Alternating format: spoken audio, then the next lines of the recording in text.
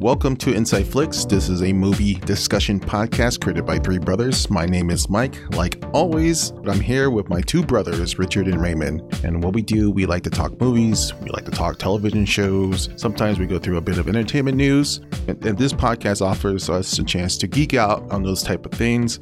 Let's start things off with some sad news, to be honest, not too surprising news. But it's the news of the closing down of the Pacific and ArcLight theaters in Southern California. This includes the iconic Hollywood landmark, the Cinerama Dome.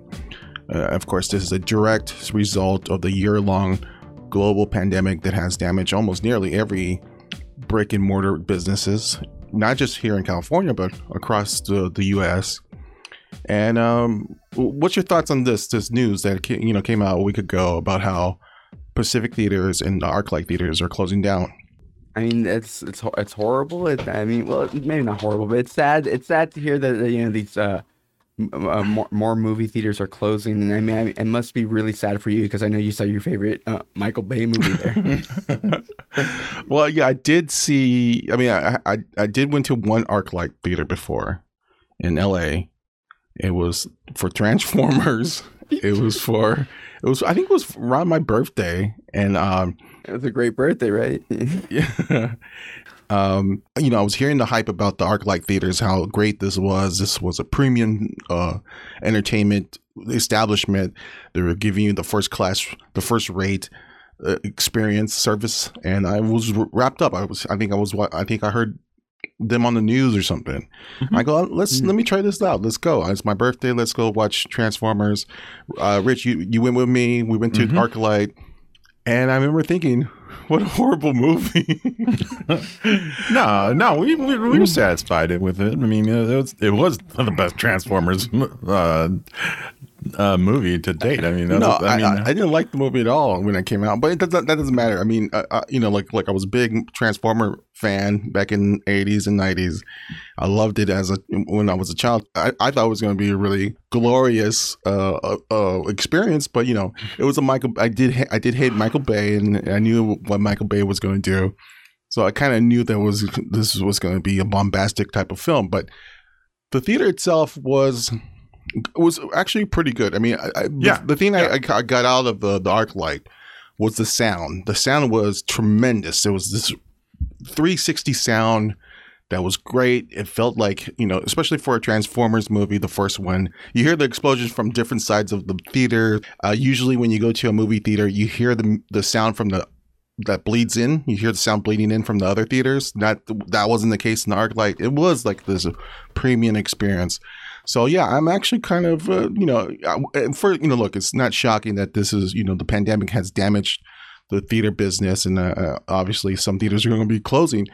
But yeah, it's a sad news, I guess, to hear that these theaters are closing down.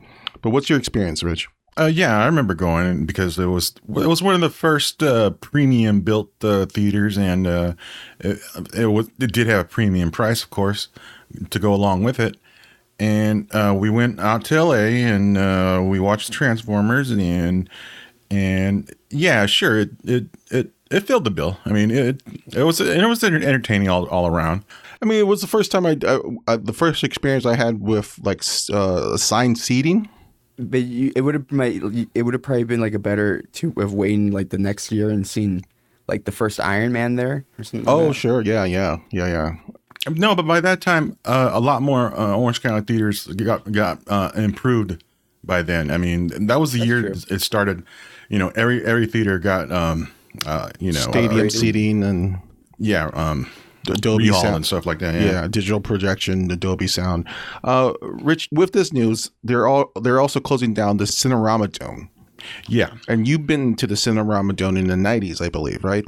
Tell us about that. I saw, I think the first or one of the first Blade Runner officially director's cuts. One of those official director's cuts authorized by Ridley Scott. So yeah, so that's the one I went to go see it in the dome. Yeah, it was nice. It was really nice.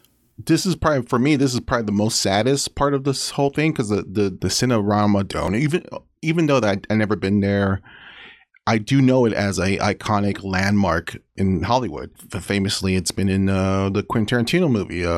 Most recently, yeah. Most recently in that movie, Once Upon a Time in Hollywood. And it has been part of that kind of landscape of LA. And it is sought after from a bunch of highly regarded filmmakers. And so when I heard that they were closing its doors, I go, oh, that's horrible. But I think I have to believe that someone was going to come up, pick up the bill for this or something like that, right?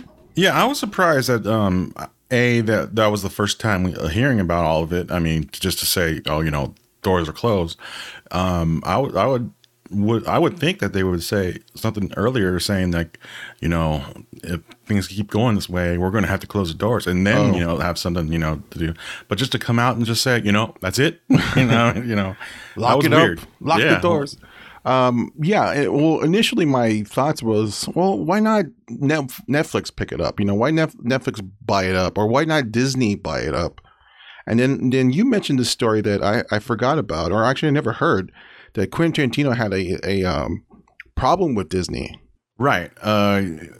He had booked the Hateful Eight at that theater specifically to run for like 2 or 3 weeks in a row, or whatever. And Disney basically overran him after the first week. And the Hateful Eight had like this 2-week special engagement, where they have like 70 millimeter presentation, and it was in the Cinerama Dome, right? Mm-hmm.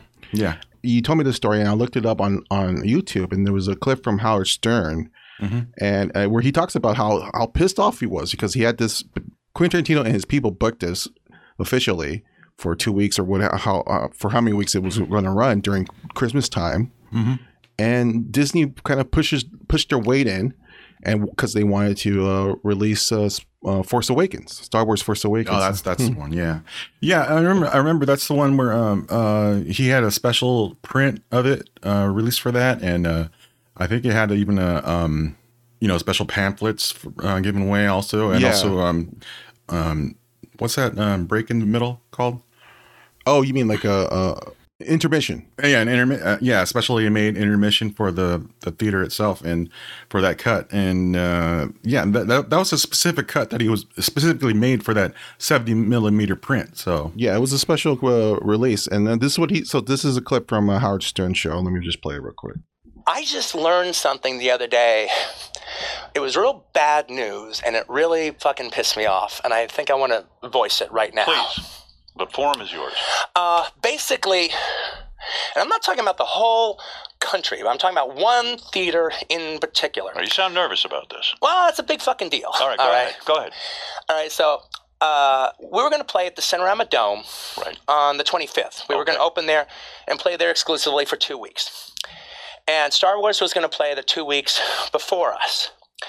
And I grew up in Los Angeles, so I think of the Cinerama Dome as a real big deal and imagine seeing it at the Cinerama Dome. Means something to you. Exactly. Right. Disney, who owns Star Wars, decided, well, you know what? Maybe we want to play throughout the entire holiday season. And not, so we're going to go to the Cinerama Dome and say that they can't honor their contract with us to show the Hateful Eight. And the ArcLight people that own the Cinerama Dome said, no, you can't do that. We have a deal with the Hateful Eight people, and showing it in 70, that's what we do. We have the 70 millimeter projectors. They didn't have to move them in. That's the thing. We even start off with the Cinerama logo at the beginning. As of yesterday, Disney came to the ArcLight people and said, no. Wow. You are going to play Star Wars in the Cinerama Dome for the entire holiday season. And if you honor your deal with the Hateful Eight, we will not allow you to have Star Wars, the biggest movie in the world. We will not allow you to show it at any of your ArcLight movie theaters. So in your mind, that's petty because they've got a big blockbuster on their hands. They've got the biggest movie in the world. We're talking about one effing theater. They are going out of their way to fuck me. Quentin and So when I said that I thought maybe Disney should buy it, after hearing that clip, I go, well, maybe that's the wrong take. Hopefully it gets picked up by independent financiers who want to show an array of movies, not just a Disney or not just the blockbusters in this theater, this iconic theater. I remember actually hearing that before. I just completely forgot about it. Maybe Christopher Nolan should buy it. That's the thing. I don't know why these filmmakers don't buy this stuff. I think Tarantino owns a theater, right? Yeah, he owns the or pretty much he supports whatever it was. Well, he did help renovate the New Beverly Theater, I think it was in LA. So he has a history of restoring some of these theaters. But yeah, let's talk about some of the things that because our last episode was all DC news. And there was a couple of things that have come out since. And first of all, we should mention that Michael Keaton, which we kind of talked about in the last episode, apparently it has come out that he has been confirmed that he will appear in the upcoming Flash movie. Oh, so it confirms that he's going to be in it. Yeah, I remember that we were talking about. Yeah, there was a possibility that he might not show up, or there was a. Oh, so he already cashed a check. Okay, I don't know. Did you see the report? What did they say? Did you read it? Well, I'm not sure if it was written by Humberto Gonzalez. I'm not sure if he was speculating, but in the very end of it, he says the movie. He talks about the plot of the movie, and he says that it's based on Flashpoint. It's going to be about Flash going back in time to try to save his mother, and he ends up creating a new multiverse where where Batman is Michael Keaton's Batman. But I always was under the impression that this was just going to be like a quick scene or two. He kind of made it sound like it was this is going to be like this is a major role. This is going to be like the whole movie. Do you think that was just like speculation on his part, or? I think I think that was speculation. I think the news was that his talent agency just confirmed that he will appear in the new Flash movie as Batman. Mm-hmm. So I think that everything else in that article was just him saying and wishful thinking. The good news is that he will be part of the film. Yeah, and I think they said that he hasn't actually started filming yet because the movie started production today. But I think Michael Keaton isn't supposed to return or actually go on set for another couple of weeks or something like that. I think so. Yeah. Okay. So another DC news, Zack Snyder has revealed the actor that he had cast to play John Stewart, aka Green Lantern, in his recent 4-hour director's cut of Justice League. Now, the rumor was the guy from Moonlight. Who was that actor, Raymond? Trevante Rhodes. Trevante Rhodes. That was the rumor was going around. We talked about this in the last episode where Snyder had this big fight with the WB executives about putting this John Stewart in this kind of quick cameo at the end, which turned out to become Martian Manhunter. Martian Manhunter, yes. And so he revealed the actor, and he cast Wayne T. Carr, which is this newcomer. He has appeared in an episode of the TV series SWAT.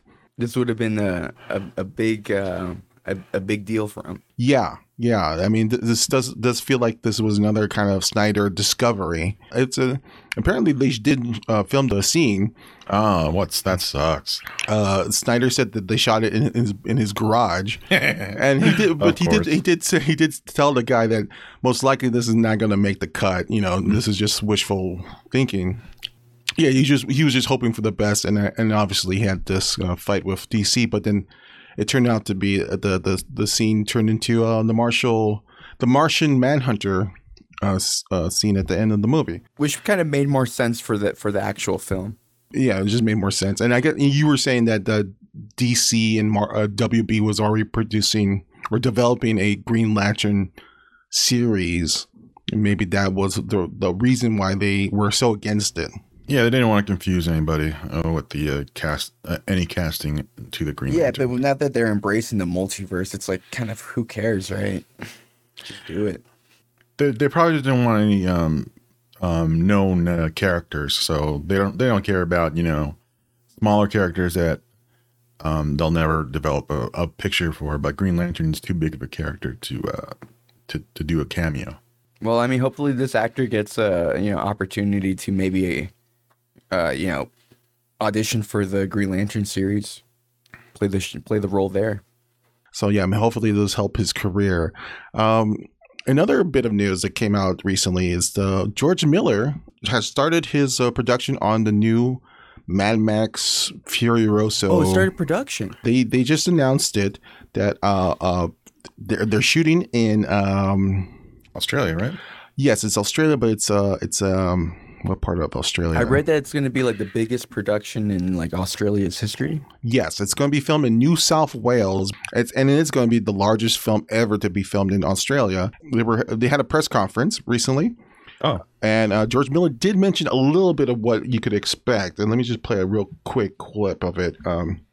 And I should mention that this is Furiosa, the prequel with Anya Taylor-Joy filling in for Charlize, right? Yes, and it's and Chris Hemsworth is also in the movie, and Yahya Abdul-Mateen is going to be also going to co-star in this movie. And well, here's what George Miller says. I didn't set out to make a big epic movie. It's a story I wanted to tell, but as it turns out, it just got a lot of very different scenes. I mean, the one thing I can say about it, the Fury Road happened over 3 days. I mean, with within the film, happened over 3 days and 2 nights. This is a saga, happens over many years. So there's a lot of different elements to it. But that's all I should say. So basically he's saying that this new movie is going to be kind of like a saga, like he was saying. It's going to be an epic movie that's going to take place over many years. And I guess we're going to see kind of the really young years of Furiosa. Probably maybe we learn about how she lost her arm or something like that or something. What's your thoughts? Yeah, I'm expecting that. I read somewhere that this is supposed to span decades. Yeah. Right. So I'm curious if like maybe Charlize Theron will also be in this movie. I hope so. I mean, I know that she was kind of pissed. I don't know what's maybe pissed off is maybe too, but she was kind of let down. Yeah, disappointed. Disappointed about not being at the center of this piece, because I think she really has a strong relationship with this character. I mean, she obviously created this character with George. If she is in it, I hope it's not a bookend. You know what I mean? I hope it's like she has a substantial role, at least like a scene or two, or maybe not 2 scenes, but like at least a big scene, like in the end or something like that. I'm not a big fan of the whole bookends. And what's your thoughts of Chris Hemsworth? I mean, what he's going to be playing? Oh yeah, I mean that's cool. I mean, just his presence in a movie that I'm assuming is going to be, in this like kind of apocalyptic wasteland. Mm-hmm. That's. I mean, it should be taking place in this and still in the wasteland time, right? Yeah, it has to be. Okay. I mean, I don't know. Maybe during the. Right at the like, do you think part of it's going to be like still in the edge of like when things were still normal, like when the first Mad Max took place? Maybe we'll see it go through like the first Mad Max and Road Warrior and kind of how that all developed over time. Yeah, that would be awesome. Actually, you mentioned that would be really cool, because Furiosa is not that much older than Mad Max, right? They're almost the same generation. I have no clue. It gets so confusing because they recast him. It was Mel Gibson, and then it's Tom Hardy. Because the first, how much time went by? How much time went by since Mad Max and Road Warrior? Do they have dates? I don't know. I mean, I know Richard's seen them a bunch. Yeah. Does Road Warrior start off with a date in the beginning? Oh, an actual date? I don't know, but it was still. I mean, there were still buildings in the first one. I mean, Mad Max. So. Oh yeah, and Mad Max basically takes place in the edge of everything. Yeah, the beginning of the end, whatever, or not actually the beginning, the end of the end of the end of the world. Yeah. Yeah. Well, the first movie and the second movie, Road Warrior, it's all about the gas shortage, right? At the time, there was this fear, the fear in the 70s and 80s was this: there's going to be this huge gas shortage, and it's going to take the whole world into a decline economically and all that. So it really fixed on that. Where Fury Road was about the water shortage, which is a real thing that people are talking about now. So I wonder what they're going to do with this movie, because George Miller is actually very smart when it comes to these apocalyptic ideas. It is based on some kind of truth where there is this fear, at the time was the fear of the gas shortage. Now it's the fear of water shortage. Maybe it's like climate change or something like that. I don't know. I mean, but what you mentioned about how this could be set maybe right before the apocalypse takes place, that would be awesome. And we see through her eyes the decline of the world, of the Western world. And it would also just be really cool to see George Miller recreate all of that stuff from the first Mad Max and from Road Warrior, but with today's budget, with the Fury Road budget. Yeah, I think it'd be pretty cool to go back to that time period in this franchise. But yeah, he's going to start shooting soon, and it's going to be in New South Wales, which is a big deal for the Australia film industry. In this press conference, they were talking about how good Australian has been with COVID. They have. Oh yeah. So, and I think this might mark a new rise in the Australian film market or film industry of production. So you might see a lot of movies. Yeah, Chris Hemsworth is not going nowhere. You're going to see a lot of movies going to Australia. Big budget movies. Big budget. Yeah. Anything over 200 million is going to be New Zealand or Australia. Yeah, so interesting. Yeah, anything over 200 is going to be in Australia, and anything under 50 million is going to be in Zack Snyder's garage. Yeah. All right, so let's get into the things we watched this past week. Actually, there's a couple things that I seen a couple weeks ago that we should just really quickly mention. First, let's talk about Concrete Cowboy. It's a Netflix original film. Rich, did you see it? You didn't see this movie, right? No, I didn't get a chance to see it. Raymond, you didn't see this too. No, I skipped it. All right, so this is a movie that stars Idris Elba and Stranger Things actor Caleb McLaughlin. And it's a kind of based on a real community in Philadelphia, Pennsylvania. It's called the Fletcher Street Urban Riding Club, and it's an urban African American horse riding club. And so the first hour of this movie, I go, wow, this is really interesting. This is really one of the better movies I've seen this year. And then the second part of the movie, I go, okay. It gets into the typical tropes of an inner city drama, and so it's a better than usual. It's a better than average movie that I enjoyed.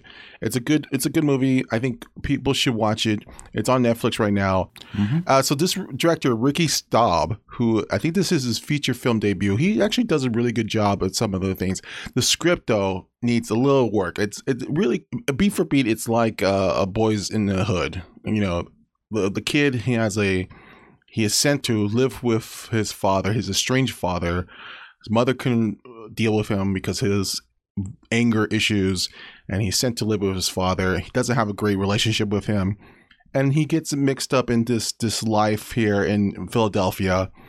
And it's it also goes into the street, like Boys in the Hood. It goes into like the street life. It didn't really. Is that more the second half of the movie or the first? Yeah, half? The second half really goes into that street life, like the gang life, and it doesn't really need that. I really was interested in this kind of urban cowboy community that I never seen in any films. I never even knew that this existed. Members of this Fletcher Street club appear in the movie. They playing characters in the movie, and they're great. You wouldn't even know that there were non-professional actors. The first half of the movie kind of like a Terrence Malick movie in ways, like a classic Terrence Malick, but not like a new Terrence Malick, like back when he was good. No, I would say it's more like a Creed. It's more like a. Oh, okay. What was the first movie he did? Fruitvale Station. More like a Fruitvale Station. Is like a slice of life. Okay. We get into the community. We get to know the characters.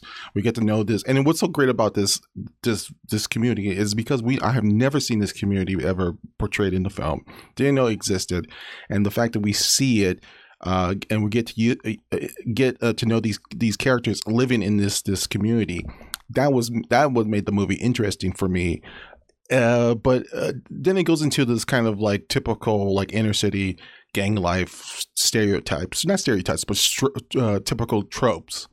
And that's when it got a little boring. And but so overall, I think it's a good movie. I think it's a strong debut by Caleb McLaughlin. Really good actor. But yeah, it was an impressive performance by him. He's growing up to be a really good actor. The character that he's playing is not so well developed. I would love to see him have a little more dimension to the character.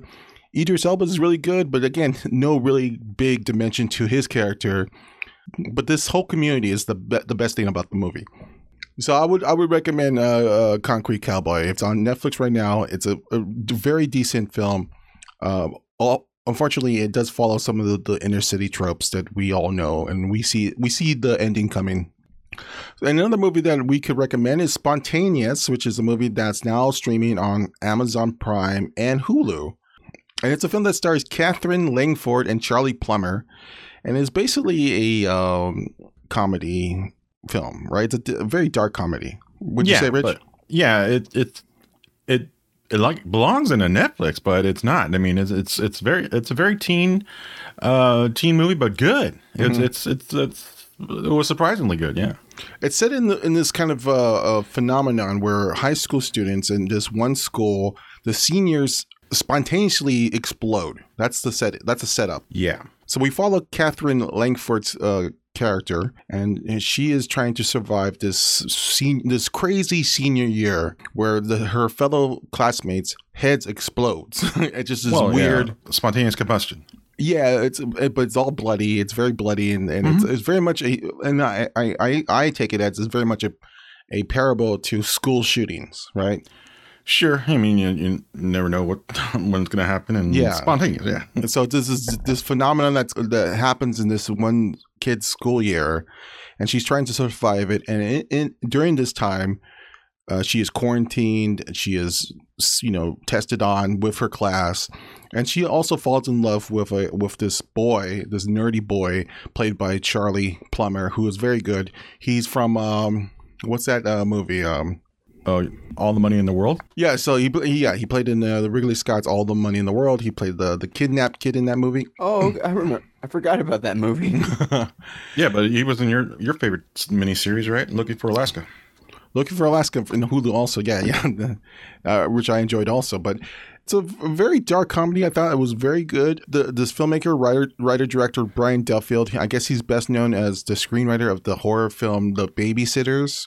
He also wrote Underwater, which is this cult sci-fi film. That's got some good reviews out there. And also Love and Monsters. I mean, that was a great film. Oh, yeah. Yeah. And this is his featured directorial debut, I believe. And he directs this with really great enthusiasm. I kind of love his quirky attitude to this movie. Normally I don't like high school teen rom-coms or whatever. Yeah. But he puts enough black comedy in this that I really enjoyed. This is a really kind of great, clever, satirical film, and I enjoyed it. And what's your thoughts, Rich? Yeah, it was surprisingly good. I mean, I too hate most teen films, and this had like it had like a zombie movie feel to it with no zombies. It was just dark. I mean, it was, but it had humor that I enjoyed. I mean, it was just kind of end of a world comedy, but it's just the end of a class, of a senior class. Yeah, school season. Yeah, school year.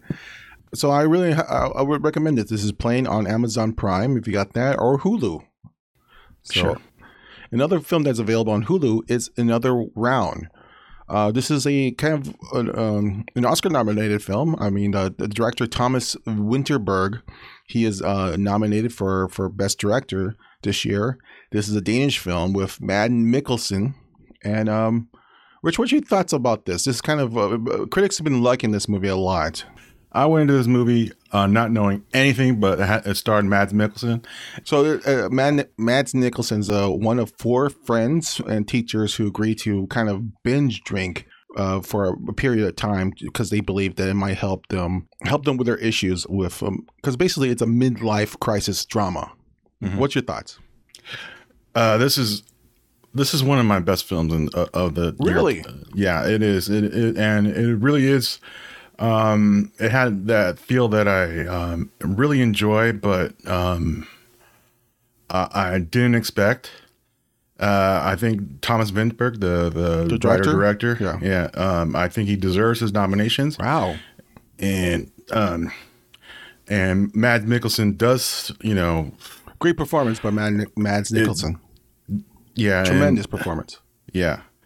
And he deserves being casted in Indiana Jones. Raymond, do you see another round? No, but I mean, I guess I should check it out now. Yeah, I'm actually shocked that this would make. Yeah, because I went into this film not knowing anything about it other than Mads Mikkelsen being in it, and that he's a town drunk, and it turns out to be a little bit of that and a whole lot more, and it's just. I really enjoyed it. It had sort of a feel to me like it was just it was a little bit of energy of the full Monty. The Full Monty. Oh yeah, there's comedy in this movie. Yeah, there is comedy. There's light moments in this. Not Full Monty, but it just I really didn't expect it. It's got great comedy and it's. You mean I think you're saying Full Monty because of the camaraderie of these men. Yes, and yeah, and it's also like what I liked about the movie, and I do like the movie, but I don't think I wouldn't say this is my favorite movie of the year. I do like it a lot, and yeah, it's not my favorite, but it's one of them. Yeah. Okay, so I think it really does a great take on the midlife crisis drama. Mm-hmm. And it does a kind of reinvent that whole genre and gives a new spin on it. And Mads Mikkelsen, who's normally plays a villain in these Hollywood movies, but here he's back in his native country in this Danish film, and he's playing just a normal guy. He's playing a normal teacher. He's not a villain. He doesn't have blood coming down from his eye. Yeah. He's not like a Bond villain. He's just playing a guy who loves his wife, wants to spend more time with his wife, and he is frustrated that he can't because of work dealings, and he turns to alcohol to kind of suppress his feelings and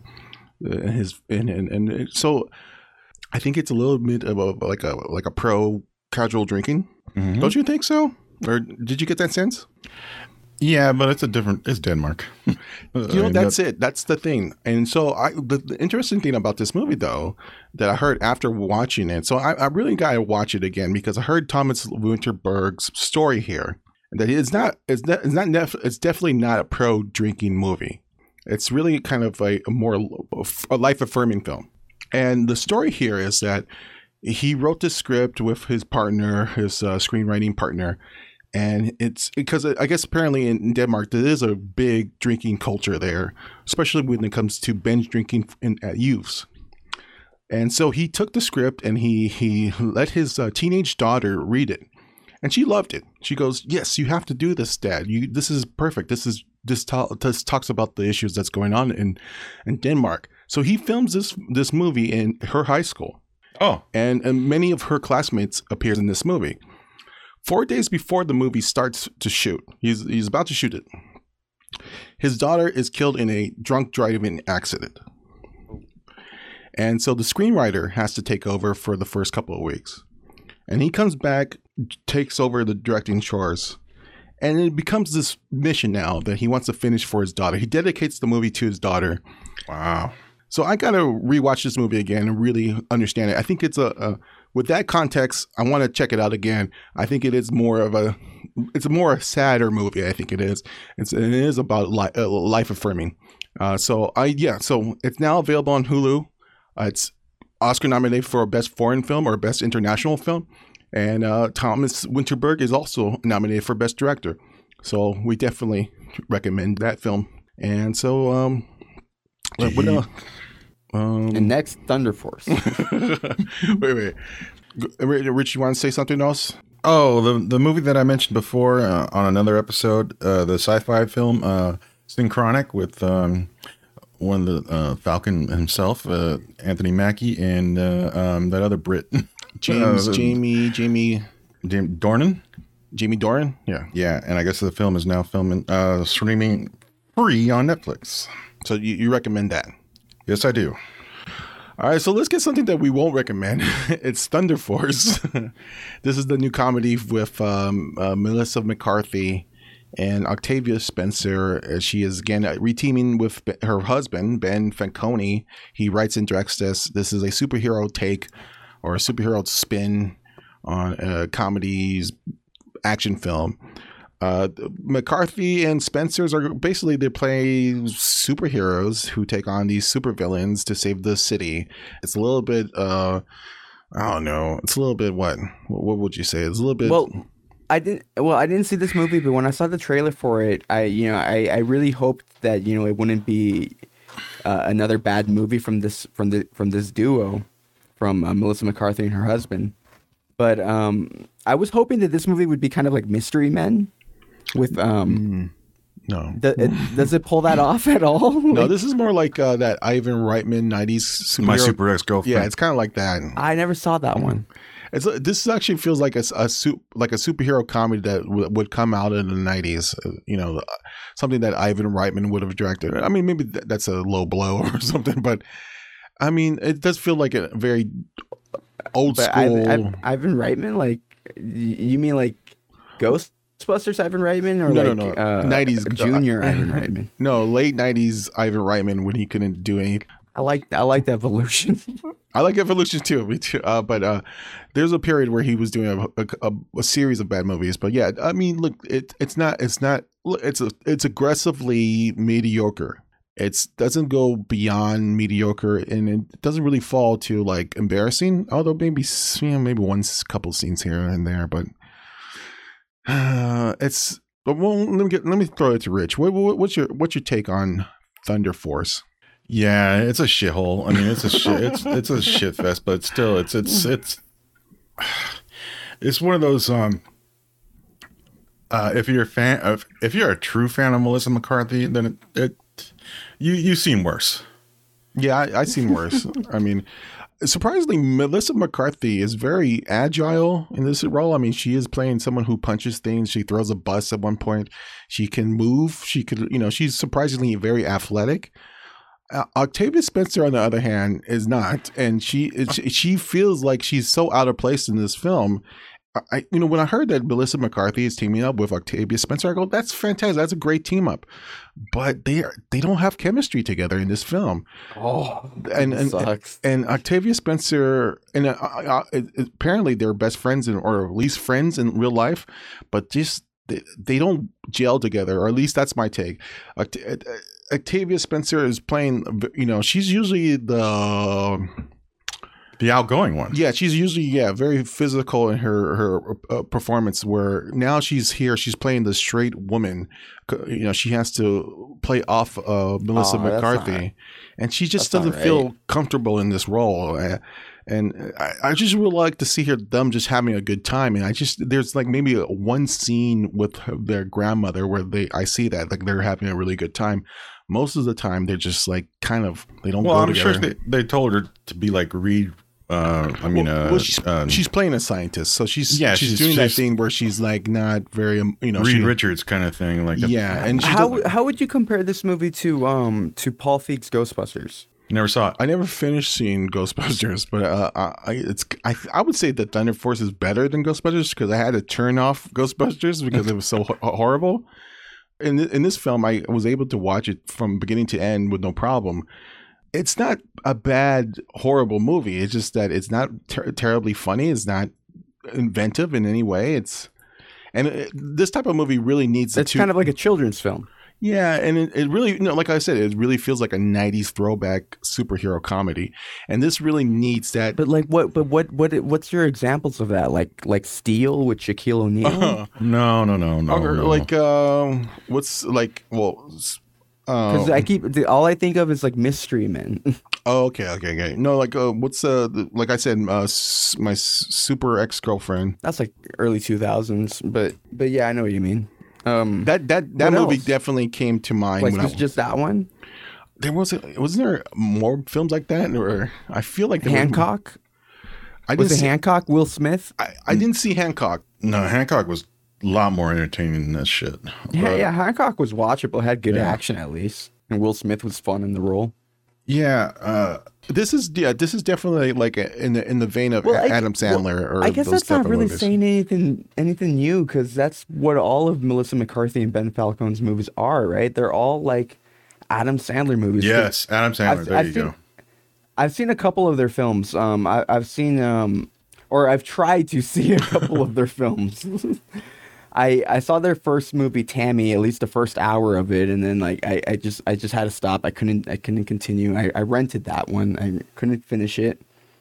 And then their second film together was The Boss. I think it was The Boss. Oh yeah. I think that's what it's called. Yeah. I saw maybe 20 minutes of that, and I could not get through it. It was on one of the like HBO or Stars, and I had those channels at the time, so I put it on. I couldn't get past like 20 or 25 minutes of it. It was awful. It was even worse than Tammy. And then I didn't see Life of the Party. Well, you saw it though, right, Mike? I saw Life of the Party, and I thought Life of the Party had. And you liked it more than Back to School. Back to School. Oh, because it was kind of like a loose remake of Back to School. No. Back to School was a much better film. No, but I would say that there was much funnier parts in Life of the Party. Oh, that sucks, right? That movie was funnier than this. I think there's certain moments in Life of the Party was hilarious. This movie doesn't have any really kind of funny moments at all. It's just like a mediocre kind of hum. There's a hum to this where it doesn't go beyond a certain level, and it doesn't drop off at all. I mean, I think Ben Falcone is very consistent with his level of directing here. He doesn't go beyond a certain point, and it doesn't drop off. It kind of D- or D+. This is like a D+ all the way through the movie. There's all right. So, let me ask you this, because I did see another one of Ben Falcone and Melissa's movies. I saw Super Intelligence on HBO Max a few months ago, actually. Yeah. And that movie was, it's not a good movie, but once you got past a certain point, that movie essentially became like a romantic comedy between Melissa McCarthy and Bobby Cannavale. And I thought they had great chemistry together, and I thought they were enjoyable together. How is Bobby Cannavale in this movie? He's not. I don't know. He's totally forgettable. I mean, he's playing a politician, and he's a little bit like Trump, I guess. Like I've turned. He's very much like a egomaniac kind of politician. It's very weird that every time they wanted to pick Trump, they're casting Latino actors now. Oh, okay. Oh, he's not Latino, right? I think he's half. They're casting I think he's dark-skinned actors. I mean, that's very weird. I think he's half Italian and half Puerto Rican, if I believe. But whatever the case, at a certain point, he goes off and really becomes animated, and he becomes like a cartoon character of Al Pacino in this movie. It really goes overboard. How about Jason Bateman?